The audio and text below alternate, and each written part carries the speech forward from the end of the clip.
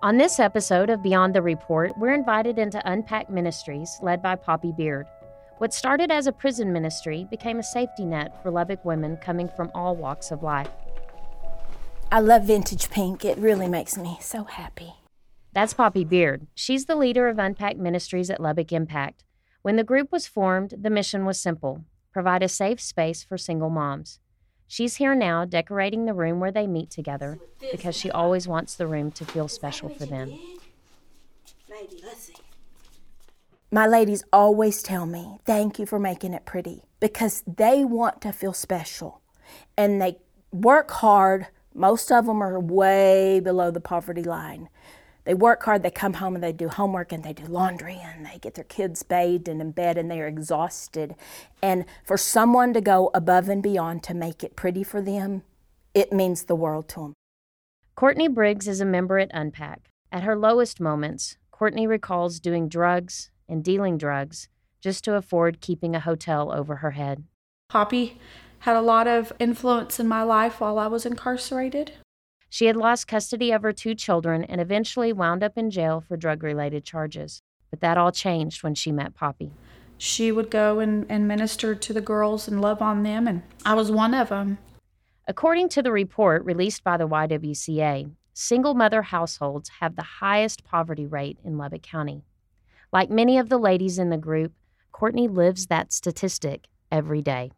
But despite these circumstances, after getting out of jail, she did fight for and get both of her kids back.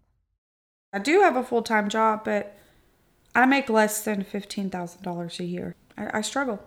I struggle with that. The day-to-day struggles are, Mom, I need $10 for something or other at school, and I don't have it.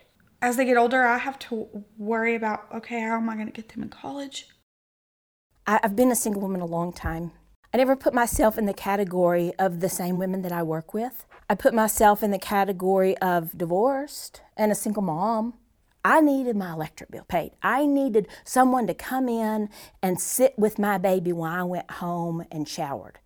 And I decided right then I was going to be the change that we needed as a group of Christians for single moms.